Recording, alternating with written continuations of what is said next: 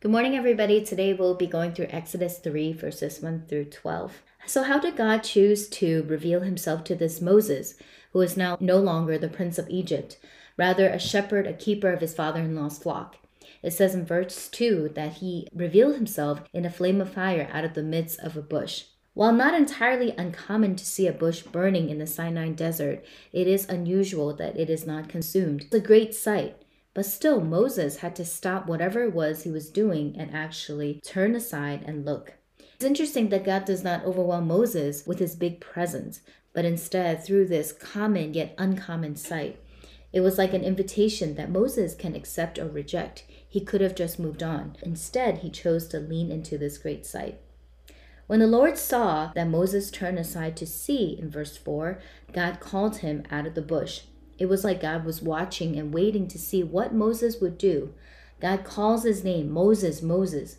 God is not some aloof being who sees man as a nuisance, barely tolerating us and hardly acknowledging our existence, someone who doesn't care about who we are or what we think. But here, God is keenly interested in how Moses would respond to this burning bush. The burning bush moments. These moments are like times when the common yet uncommon breaks through the mundane and pragmatic existence. It's like, oh, what's that? That's unusual. That's not what I expect. That's not how I expect man to behave. It's a thing like sacrificial love or someone disadvantaging himself or herself for the sake of others because God says so.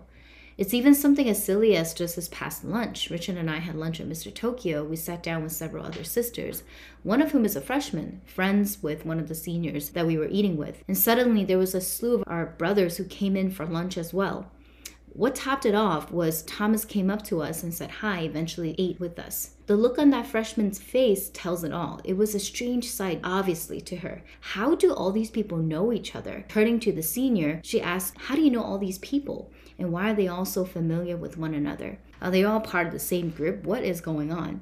That could have been a turning aside to see moment for her, through which another world might open up. Verse 5, the place you're standing on is holy ground. What is God like? God is holy. While he wants us to draw near, we cannot approach God casually or unrepentantly or defiantly. Do not come near, else you will be consumed. Take off your sandals. Unless those sandals are brand new, it will leave a dirty mark. I was reminded of the Good Friday Isaiah 6 message about seeing ourselves truly against the right backdrop, the right context, the right canvas of God's holiness, and immediately we see our sinfulness. Like Moses, we would also want to hide our face, afraid to look at God. And we see that it is by God's grace that we're allowed to draw near to the throne of grace. What does God actually say to Moses? In verse 7 to 10, we see that God shares with Moses his burden, his heart for the Israelites. I've seen the afflictions of my people. I heard their cry because of the taskmasters. I know their suffering.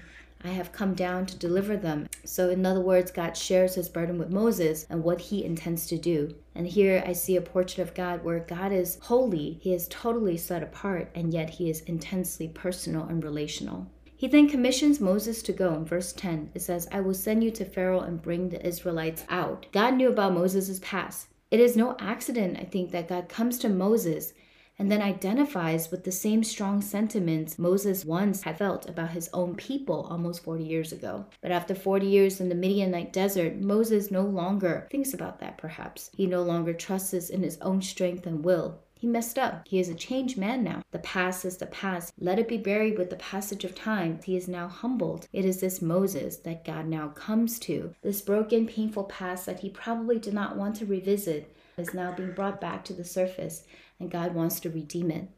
This time he will bring justice to his people, not his way, but God's way. Moses replies in verse 11, who am I that I should go? God replies in verse 12, but I will be with you. In between those two lines is so much. It's like, who am I that I should go? Don't you know I really messed up before? And God says, yes, but this time it will not be by your own strength and willpower, but I will go with you. And I see a tender picture of God who really wants to redeem this part of Moses, to use him again. And knowing that Moses might still be filled with fear and trepidation, maybe self-doubt, God gave him first a sign, the burning bush, and then a promise, I will be with you, and you will come back to this mountain after you brought the people out. Likewise, God knows when we need courage to face challenging assignments in our lives, we can turn to him, to his word and his promise to find strength. That's it. Have a good day.